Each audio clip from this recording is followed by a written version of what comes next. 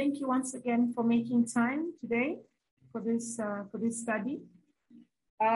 For those who have been here for the past, I think it's now almost 2 months. 2 months, 8 Saturdays. We have been studying the supremacy and excellencies of Jesus Christ. And our theme verse has been from Hebrews chapter 1, from verse 1 to 4.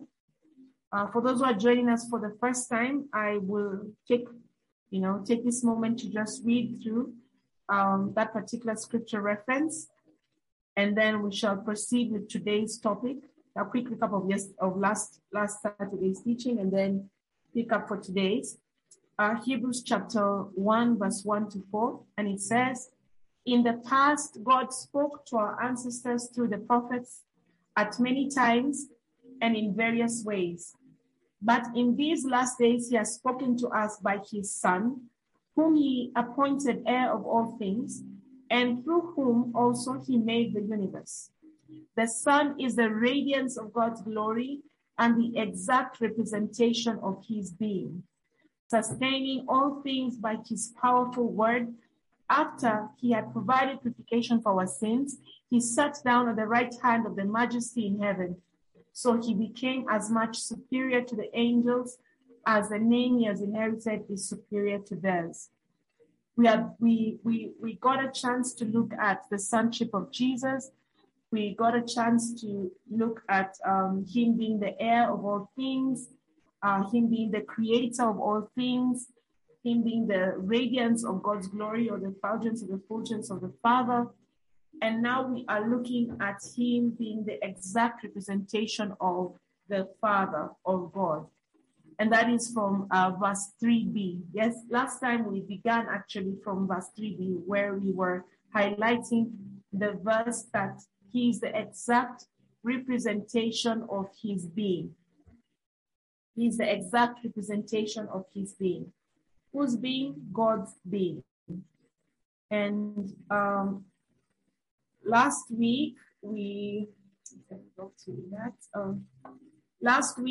managed to go through various scriptural references where we were looking at Christ as I am, the name I am, where he mentioned it in the New Testament, and it's the same thing that was mentioned to Moses through the burning bush.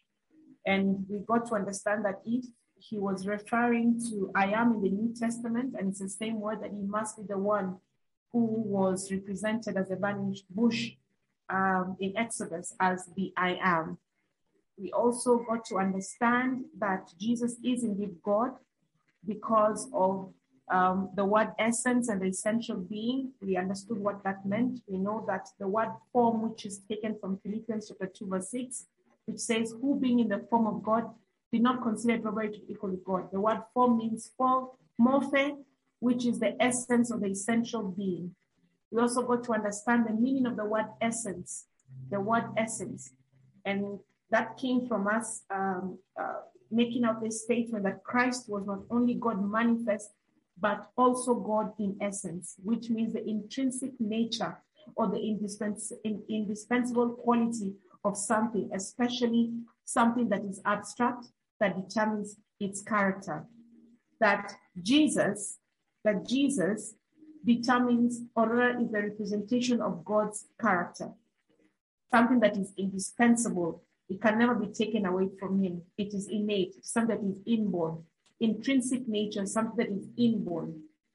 We also got to read that he is the exact reproduction of God. And we learned that we learned words like character, which means express image, which means the exact translation of character in Greek into English means a die or stamp. So that is like a mirror image of something. And we said that when we talk about his exact reproduction of God in person, or in the person of Jesus, then we also got to understand the word, what is it called? Hypostasis, which means that which stands under. And we now translated it to mean the nature and the essence of God. So for those who are, I said, will join us for the first time today, I would encourage you to get the teachings for the previous weeks so that you may just understand these wonderful words that you're throwing left, right, and center in Greek and in English.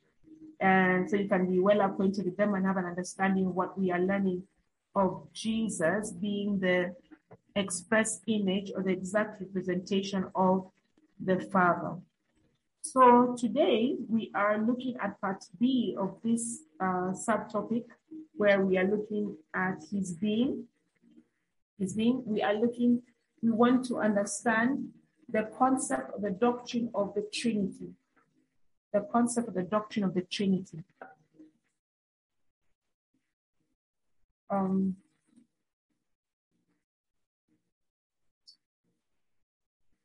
There's so many explanations. If you go online or if you read books, you'll see there's a myriad of explanations, and both from the religious point of view and the secular point of view, where people are trying to understand what is this Trinity that we as believers try and impose on the faith that we believe in, that is God and his deity. But I want to quickly summarize this so that we can move on to the next character of Christ. The Trinity, the doctrine of the Trinity, one thing you must understand that it is nowhere found in the Bible. I spent some time to look for it, because thankfully I didn't go and read from Genesis to Revelation. There's Google. Google really is a friend. It's a friend to the needy. So, and I was needy to understand at that time.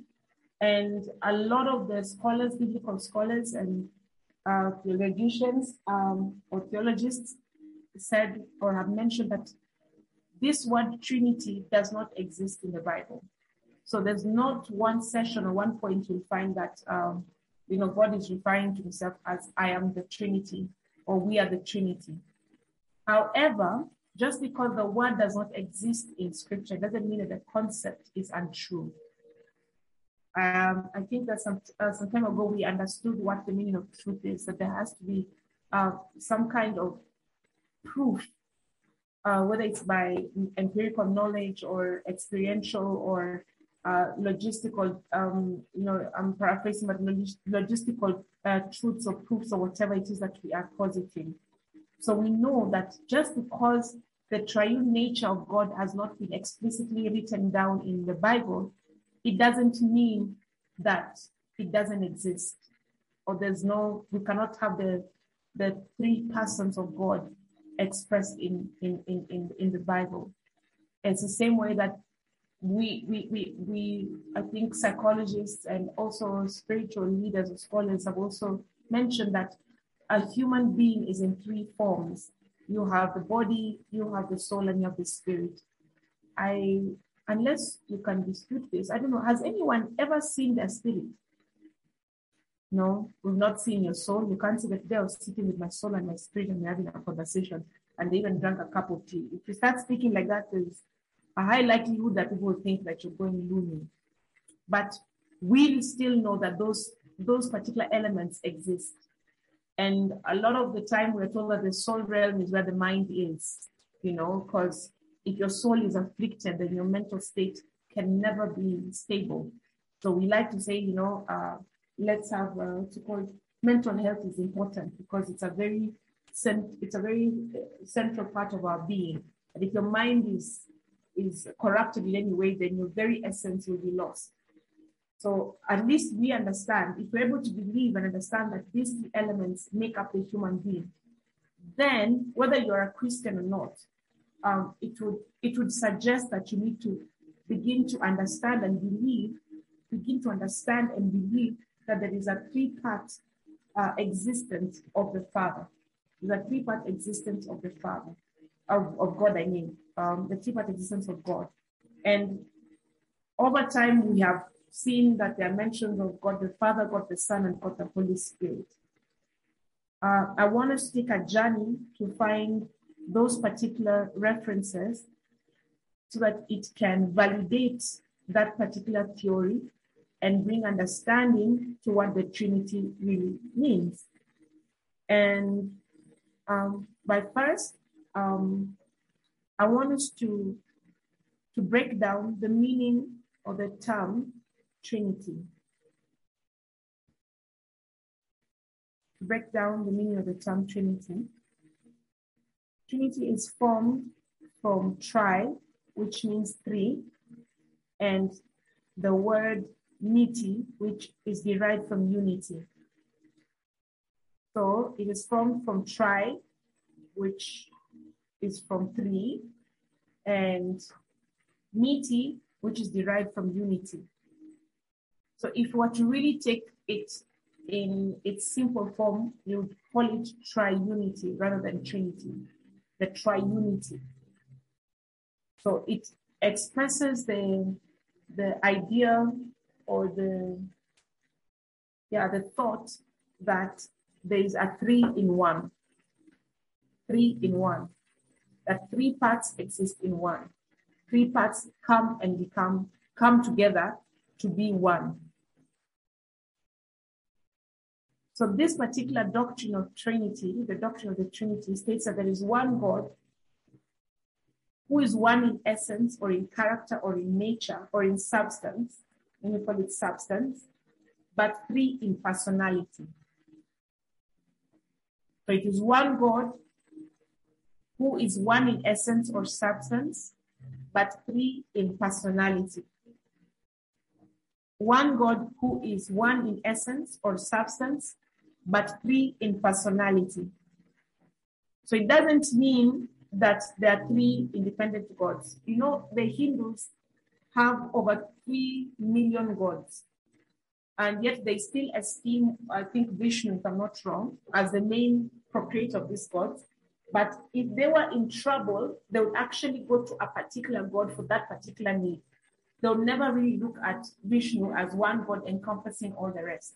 And that's why, as I told you earlier on, they have no problem with having Jesus as one of the other gods. He falls as part of them. Yeah, you're Jesus? Okay, that's okay. I dated someone who actually believed, he resented my Jesus because of the way I was representing him. But at some point, he was yielding and said, okay, fine. If you're really insisting that he's the supreme one, that's your own belief. But for me, I can add him. Actually, it's okay. I can pray to him when you want me to pray to him. And I don't know when we would have a meal together, or let's say I'm saying there's an issue, I'm saying I need us to pray and say in the name of Jesus. He's actually say amen. Because now in his mind, he had considered like, okay, fine, I'm not going to argue with this crazy chick who thinks that this is a supreme God. That's her own. But time when it's required, when it's necessary, then I will, of course, I can cross over and say, yeah, Jesus is cool. It's okay. Amen. You know?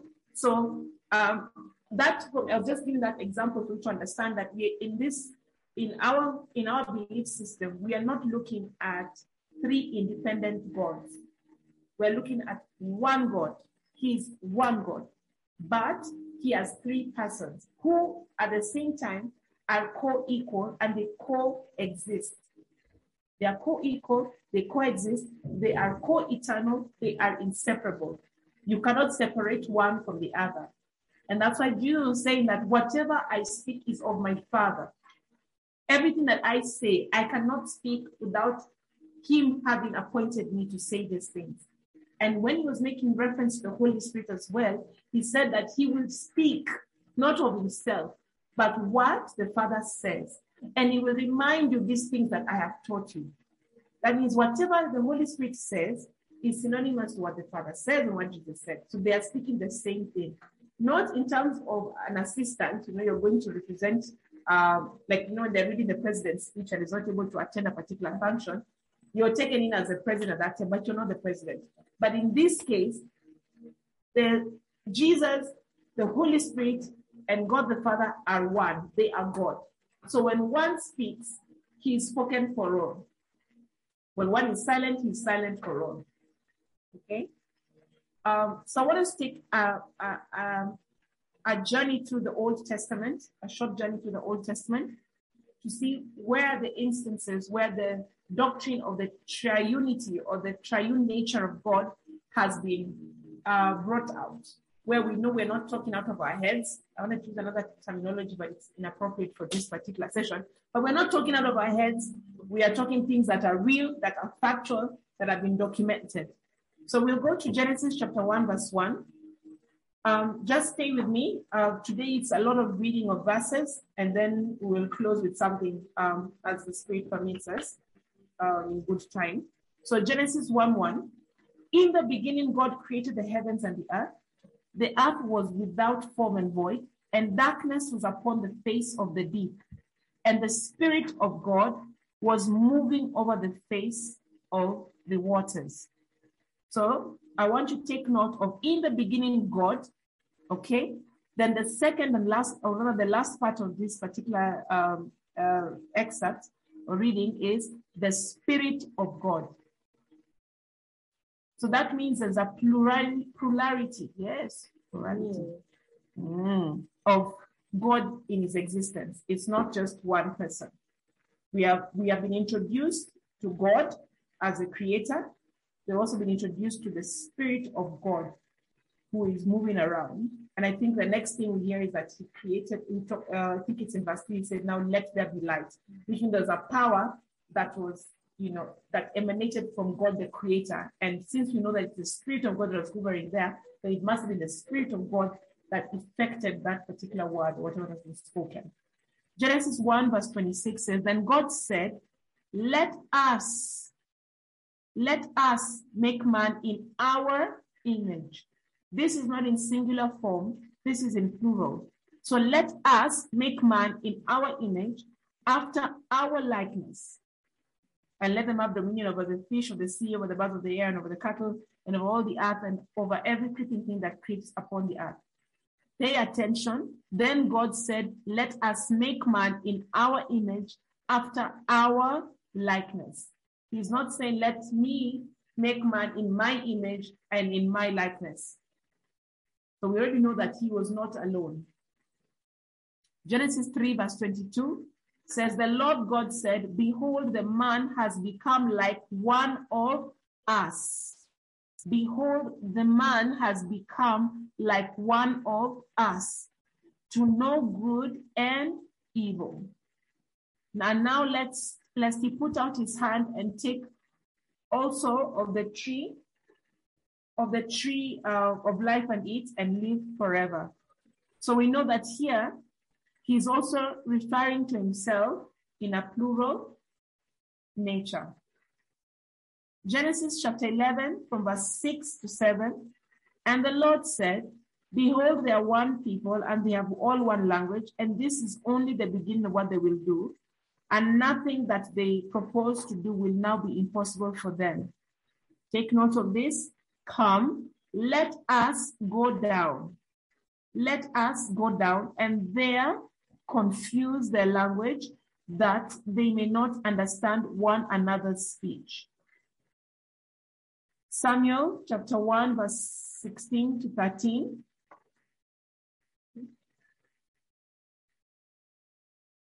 First Samuel chapter 16 verse 13. First Samuel chapter 16 verse 13. Then Samuel took the horn of oil and anointed him in the midst of his brothers. And the Spirit of the Lord came mightily upon David from that day forward. And Samuel rose up and went to Ramah. Here we are seeing the Spirit of who? The Lord. So this is another introduction of the third person of God. Okay. Daniel chapter 7 verse 13 to 14. Daniel 7, 13 to 14. I saw in the night visions, and behold, with the clouds of heaven, there came one like a son of man, and he came to the Ancient of Days. One like a son of man, and he came, the one who came, he went to the Ancient of Days and was presented before him.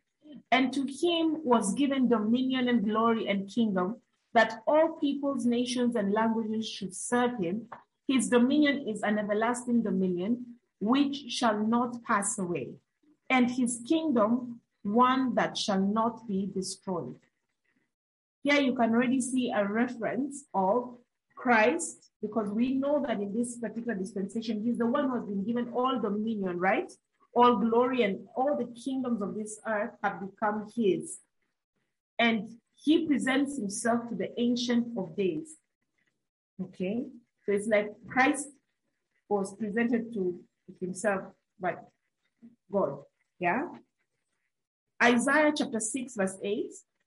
Also, I heard the voice of the Lord saying, whom shall I send? And who will go for us? Whom shall I send? And who will go for us? Then said I, here I am. Here am I, send me. And there are very many other verses that still, bring up the whole concept of the Trinity of God, the triune nature of God. So I'll see if I can put them together and then now just share them in the Flick page so that you can have some time to go through them yourself. So we have a representation of the Trinity or the triune nature of God very well demonstrated in the Old Testament. So perchance you are in an argument or you're in a situation where somebody is questioning this understanding and they only say that it is a New Testament concept. You have the scriptural backing to introduce to them where the triune nature of God actually began. And you see it began from Genesis chapter 1. It did not begin maybe in the middle of whatever. It started from 1 verse 1. So that in existence begin I don't know if it spurs up your thinking or it makes you begin to understand that he was not alone. And that's why you cannot separate him from Christ and him from the Holy Spirit. He is put together as one, in as much as there are three personalities. Okay, great. Another verse which is very, very interesting, because when I stumbled across it, I'd never seen it in that way. Deuteronomy chapter 6, verse 4. Deuteronomy chapter 6, verse 4. It says, hear, O Israel, the Lord our God, the Lord is one. I used to think that when they were saying the Lord is one, meant that he's alone, like he is the only one. There's not a God but him. But this was a declaration to them that his essence is whatever part of him that you will see is one. It is a representation of his oneness. He is one. He's one in essence. He is one. The Lord our God is one. And that is where the concept of Elohim actually comes from. The concept of Elohim, because the word Lord, I think I mentioned this in the last teaching, that Lord means Elohim. And Elohim, because we know that it's a Hebrew word, is used for God, and it is a plural word. Elohim is just not God the Father. It depicts the plurality of God's essence or his personality. So when you're saying Elohim, you're actually referring to the three parts of God. God the Father, God the Son, and God the Holy Spirit. And the word in Genesis chapter 2, verse 24, where we also see the instance of one, and it's the background understanding of what one means. Genesis chapter 2, verse 24, it says, therefore a man shall leave his father and mother and be joined to his wife, and they shall become one flesh. They shall become one flesh. This is a typology of the representation of God. The word one here in Hebrew means echad or echad, E-C-H-A-D. Echad or echad, E-C-H-A-D, which refers to one in a collective sense. One in a collective sense. So it is here to explain that these two shall become one flesh, just as the Father, the Son, and the Holy Spirit are one flesh. And if you look at Ephesians chapter 5, when we're talking about how the correlation, we're talking about the correlation between the church and Christ and how we're supposed to love each other and how husbands should treat their wives and wives should submit to the husband, and that Christ is the head of the church, etc., etc. We no longer see marriage just as an earthly union for procreation, like what you said, go ye and fill the earth in Genesis. The purpose of marriage, and I think we taught this even in days past, it is a representation or a depiction or a typology of the union as, between Christ and the church, yeah? But going even further, it is also a typology of the oneness that God has within himself. That when you're becoming a husband and wife, you are also fulfilling his greatest desire that you shall become like him, that there shall be a oneness between you and your spouse, that you should be inseparable, that you should be able to operate as one.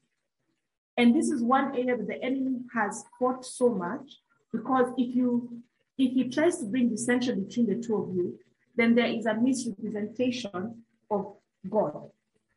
I don't know if you begin to understand that. Because if you and your husband are not able to, you and your wife or you and your husband are not able to walk as one, then you cannot fully represent what God had said in Genesis chapter 2. Because he said, let us make man in one image, right? Yeah, making like us, in our likeness. Genesis chapter 1, verse 26, sorry. And then you cannot also fulfill what has been spoken of in Genesis chapter 2, verse 24. Because that oneness is his character, it is his essence. It is the reason everything that God has done here in its good sense or in its perfection is supposed to be a representation of who he is. It is an extension of his character, an extension of his being. So the moment there is a dissension between a husband and a wife, or the family unit is broken, the enemy has succeeded in distorting the perfect nature of oneness that the Father intended for us here on earth. That's why it is imperative for us to fight for our marriages. Whether you are upset or not upset, whether you are disgruntled, you need to fight. I was reading something interesting this morning that it's from a biblical point of view. And they're saying, yes, there may be a dysfunction between your husband and your wife, the husband and a wife. There may be issues between the two of you. But there is a hope. And each one of them must put in equal weight to ensure that that hope is fulfilled, that you remain married. The secular version of that actually says you should part. If you're seeing that you're incompatible, then part ways. But the biblical sense says that each one of you has a responsibility, a godly responsibility to make this thing work, because it is a representation of God's nature. And I think maybe one day, if God grants us an opportunity to do premarital counseling, it's one of the things I feel we need to emphasize before people get into marriage, that it is not just for a certificate or for fulfilling sexual desires and pleasures, or fulfilling a childhood dream of becoming a mother to many people, or being a provider to a family.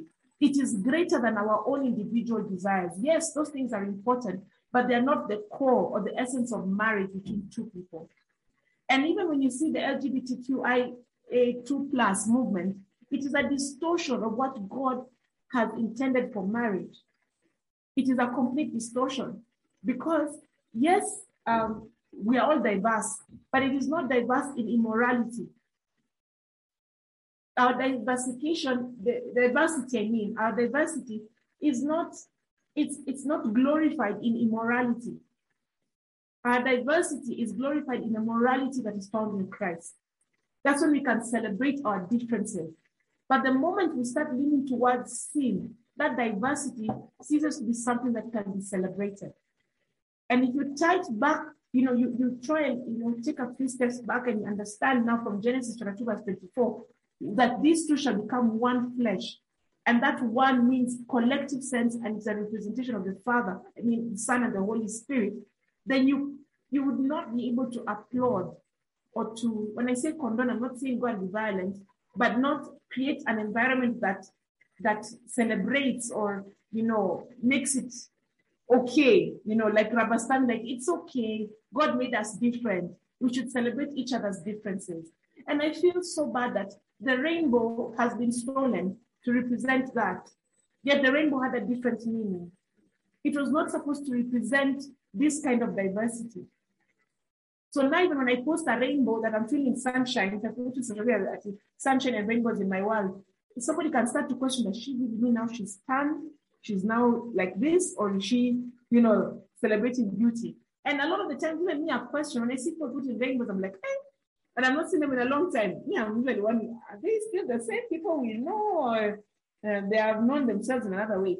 So I would like, whenever we are dealing with the triune nature of God, let's bring it down as well to something practical in our lives. The way the Father has knit us together as an individual, and then knitting us together as a collective community in the church. Whether you are a husband and a wife, whether you are fellowshipping together as one, whichever way, it is a representation of his desire to be one, in one accord, in one mind, moving forward to something that is good and perfect, which is in Christ Jesus. So, are you still there, online team? I have to check if you're breathing. Hello? Yes, we are. Great. Okay. So, I want us to also look at the triune nature of God in the New Testament. So it's an extension. We're moving from the Old Testament, validating this particular doctrine or this discourse, and now moving on to the New Testament. Where are these references, where are the instances where the three persons of God have been mentioned, whether separately or together as one? So in the New Testament, we have the Father being called God. God the Father. God the Father. In John chapter 6, verse 27, God the Father. Remember, we're looking at God the Father. 6, let me open that as well. It says, stop toiling and doing and producing for the food that perishes and decomposes in the using, but strive and work and produce rather for the lasting food which endures continually unto life eternal. The Son of Man will give or furnish you that. For God the Father has authorized and certified him and put his seal of endorsement upon him. God the Father has authorized Christ, has certified him to be the one to furnish us unto eternal life. John chapter 20, verse 17, Jesus said to her, this was to Mary, do not cling to me. This is at his resurrection. Do not cling to me. Do not hold me, for I have not yet ascended to the Father. But go to my brethren and tell them, I am ascending to my Father and your Father, and to my God and your God. 1 Corinthians chapter 8, verse 6. 1 Corinthians chapter 8, verse 6. Yet for us, there is only one God, the Father, who is the source of all things, and for whom we have life, and one Lord, Jesus Christ, through and by whom all things, and through and by whom we ourselves exist. So there we have seen that we only have one God, the Father. Galatians chapter 1, verse 1 says, Paul, an apostle, special messenger appointed and commissioned and sent out, not from any body of men, nor by or through any man, but by and through Jesus Christ the Messiah, and God the Father, who raised him from among the dead. Again, we see here God the Father standing out. Ephesians chapter 4, from verse 3 to 6.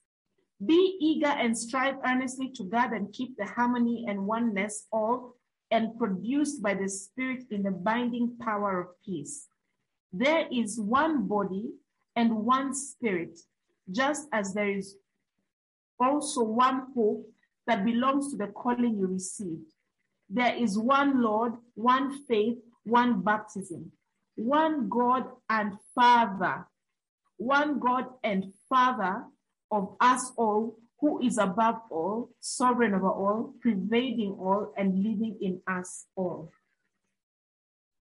Philippians chapter 2, verse 11, Philippians chapter 2, verse 11, and every tongue frankly and openly confess and acknowledge that Jesus Christ is Lord to the glory of God the Father. God the Father. 1 Peter chapter 1, verse 2. I think I'll just start from verse 1, sorry.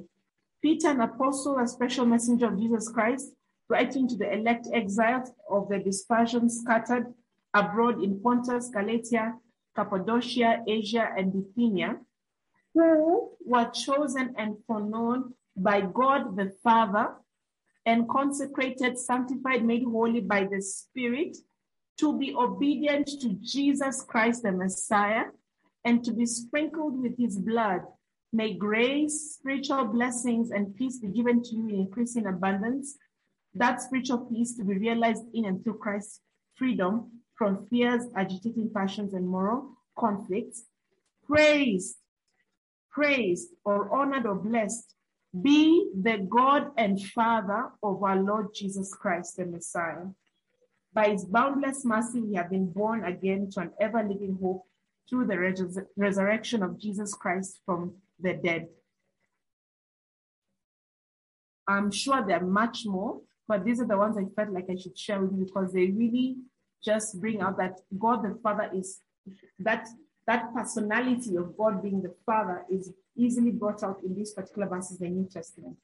And what I got to see from that is that if I was to make a correlation between the Old Testament and the New Testament, I recognize God the Father as the creator and sustainer of all things.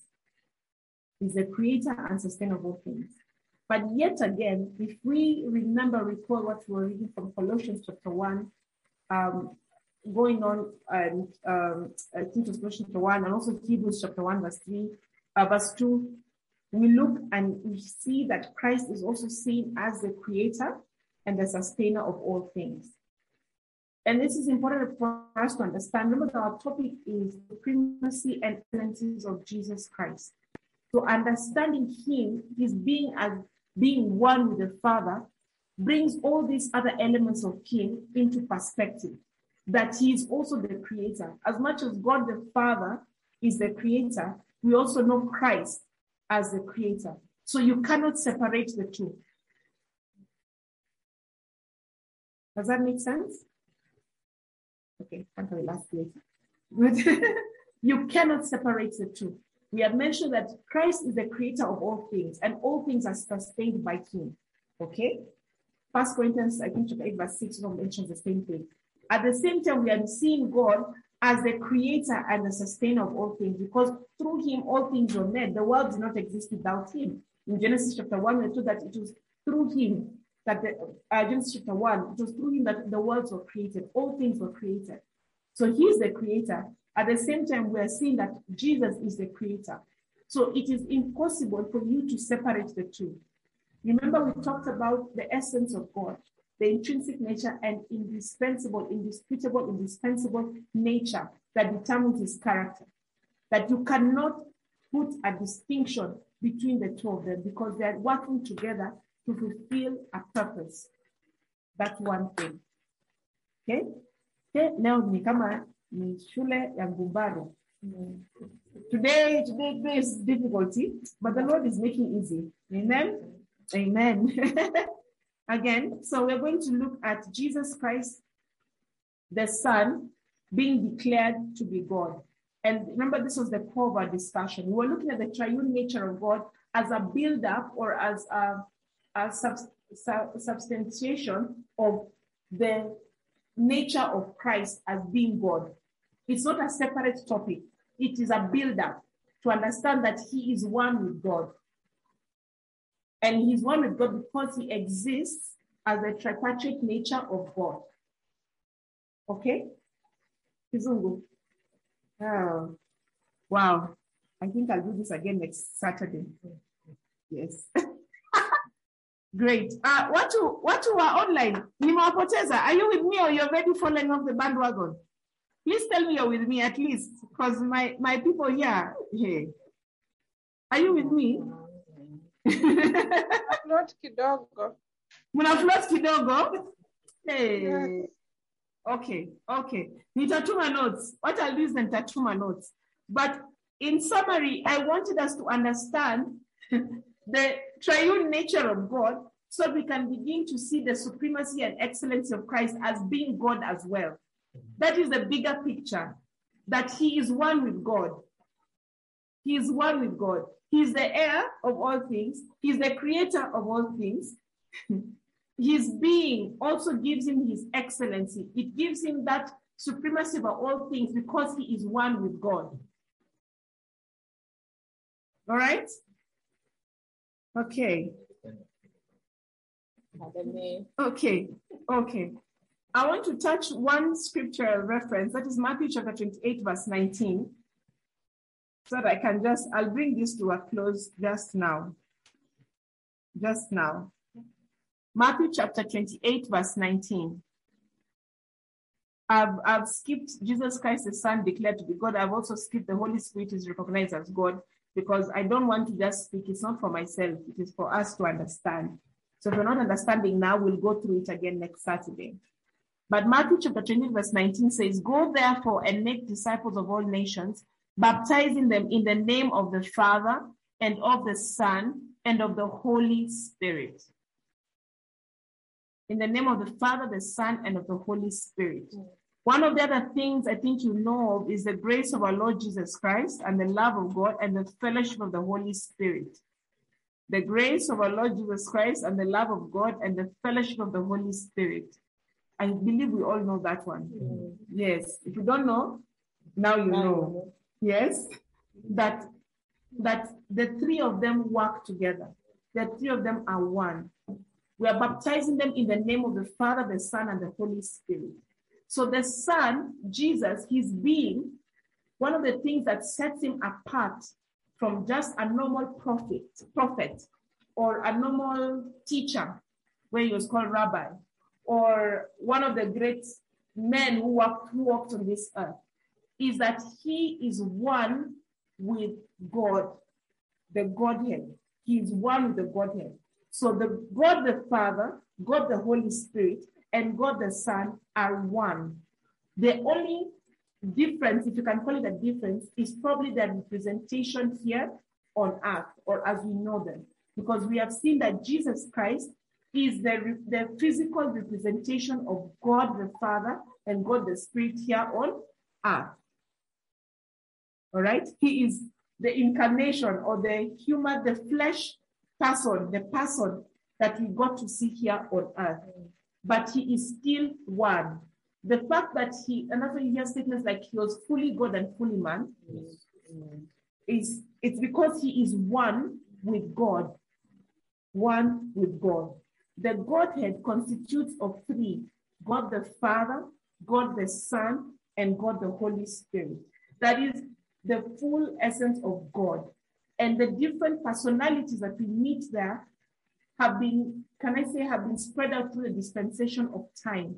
From the Old Testament into the current Testament that we are living in, the three of them have been appearing in times and seasons and instances. Whether through the burning bush, which we say that is a physical manifestation of the Godhead through Jesus Christ, because we were told that Jesus said, "There is no one who has seen the Father but me." So he is the only one who has seen the Father. You cannot say that people in the Old Testament used to see God. He is the only one who has seen the Father. So if they were claiming to have seen God, they must have seen Jesus, because he was the physical incarnation or manifestation of the Godhead. When we're talking about the Holy Spirit, we have seen that it is through his power that the worlds were made. His power that resides in us is what enables us to do the miraculous. His power gives us insight to the things that became very difficult, even for the old, our forefathers and the ancestors in the Old Testament, became difficult for them to understand. The Spirit of God, because he knew, or he knows the heart of the Father, and he speaks what the Father says and what Jesus says, exists in us. He lives in us. And therefore we move, live, and have our being. Move, breathe, and have our being because of him. Because of him. Because of him. So the salvation that we are currently enjoying, which is keyed or tied to Matthew chapter 28, verse 19, is also emphasizing what I've read before in 1 Peter chapter 1, verse 2, where that we have been destined by God the Father. Let me read the version that I shared. We were destined, or we were chosen and foreknown by God the Father and consecrated by the Spirit to be made obedient to Jesus Christ. We have been baptized in the name of the Father and the Son and of the Holy Spirit, because God the Father chose us. God the Spirit set us apart, or he consecrated us, or he sanctified us, and we have become obedient to Jesus Christ.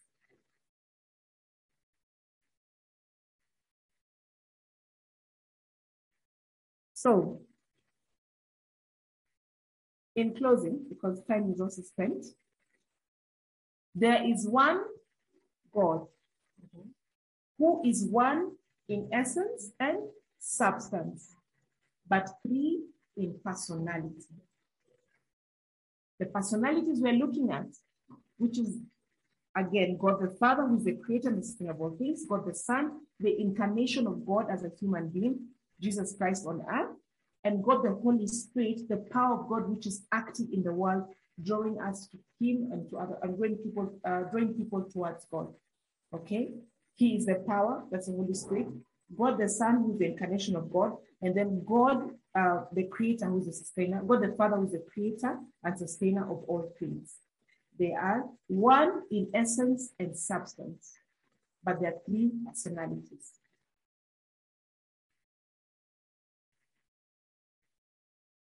I want to rest my case for today. If you're interested in getting the notes for last week, please let me know, the audio for last week, because I explained certain key terminologies like essence, individuality, form, image, which now make it a bit easier to understand when I say that they are one in essence and substance, and therefore three in personality. And what I would like us to draw out from today on a practical level is that, one, there was some thought, some serious thought that was put by God into creating mankind, that we are a manifestation as well of his character and of his being. Remember when we started this in the beginning, we said, as Christ is, so are we.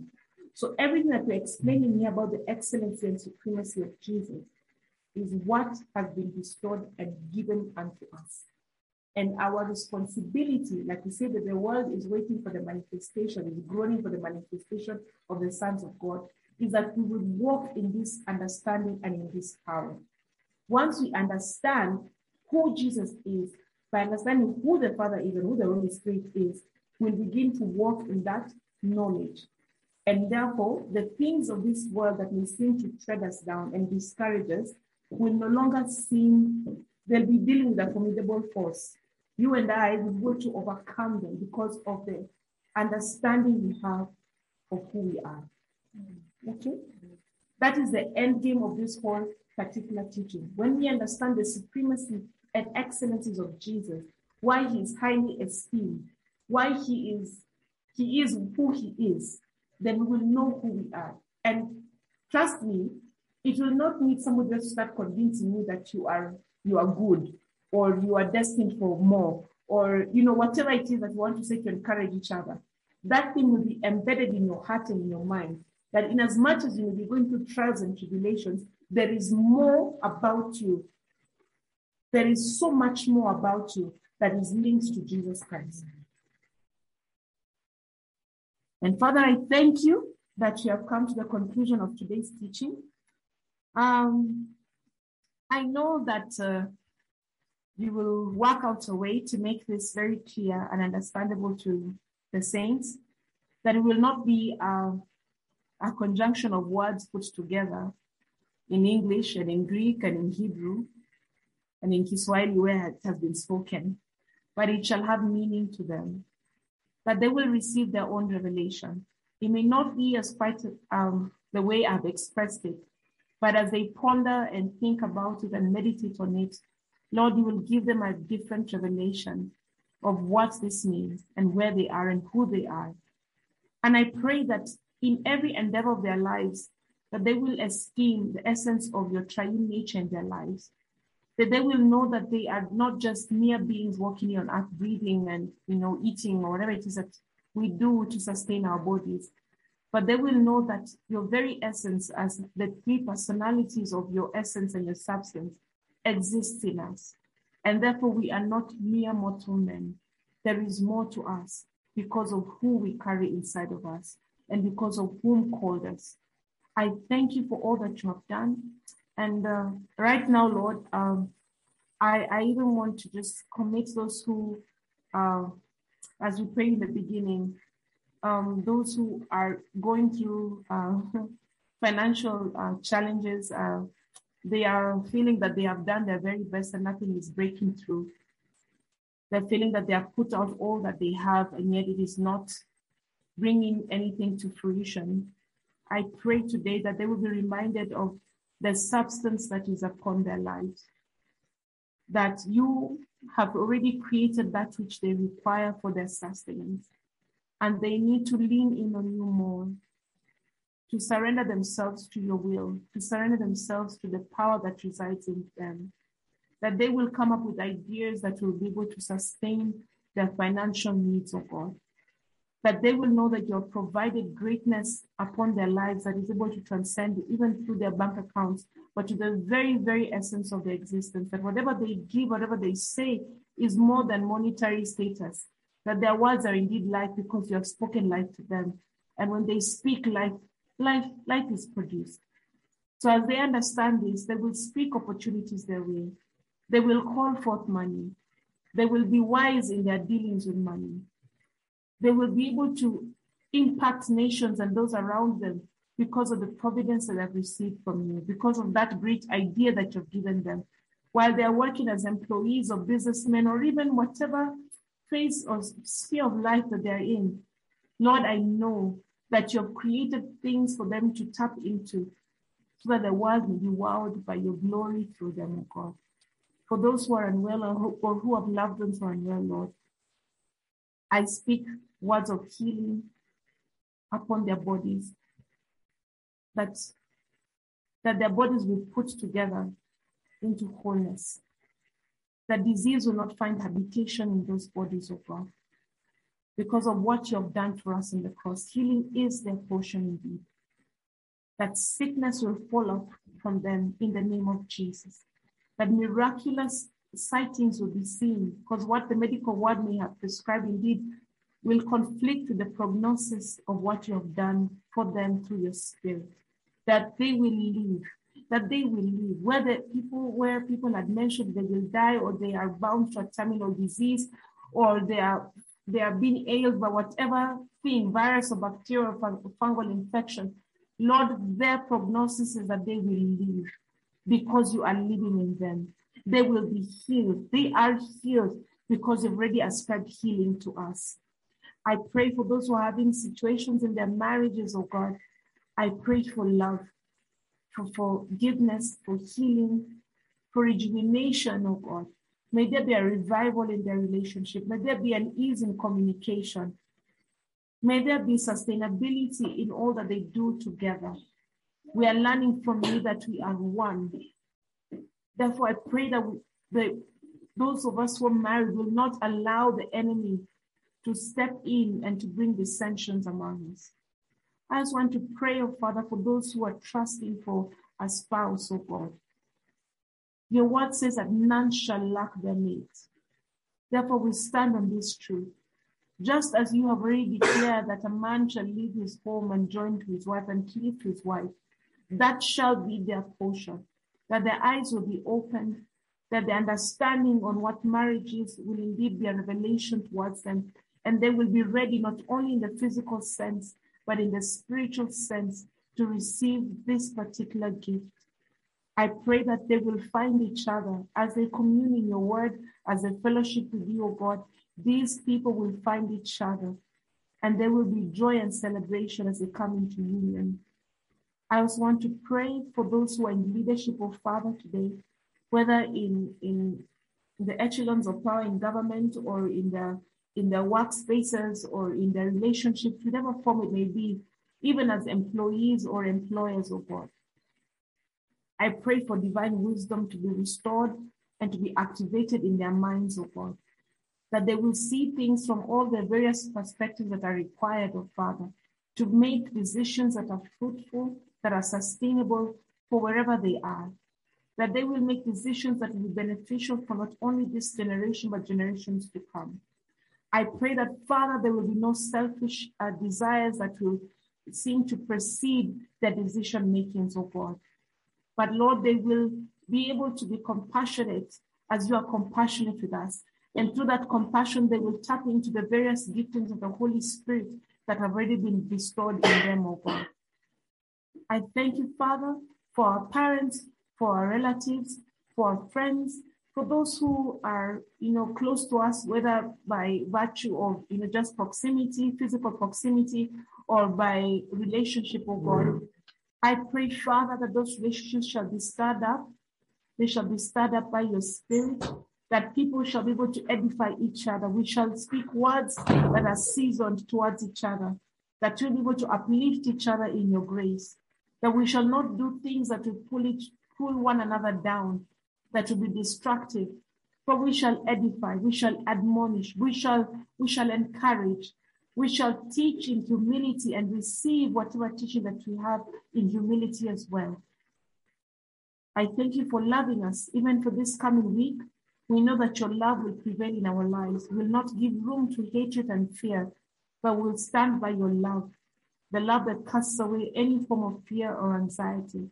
And we, as the light of the world, will be able to shine through darkness, and we shall be a blessing to whoever and whomever will come our way, oh God. I love you and thank you for everything. For it's in Jesus' name we have received. Amen. Amen. Amen. Amen. Okay, we are done. Yes, we are done. Okay, Isa, can you please send me a text on WhatsApp? Do I have your number, Isa? Isa, have I sent you anything before? Isa, are you there? Yes, I'm here, but it's a bit noisy where I am. So I'm really struggling to hear you guys. It's raining. Oh, sorry. Have I sent audio messages before? Yes, you have on WhatsApp. Okay, good. So I'll forward the rest. Okay, that's fine. I'll just confirm. Okay. Thank you. All right. I would now open the floor or the screen or the platform for anyone who has any comments. I'll give room for 2 people because we are also spent in our time. And I'd like to release us or you to your various forms of activities. Anything that you might have picked or you're taking home, or if you've not picked anything, just tell me also. Yes, Kimingi, I see your hand is up.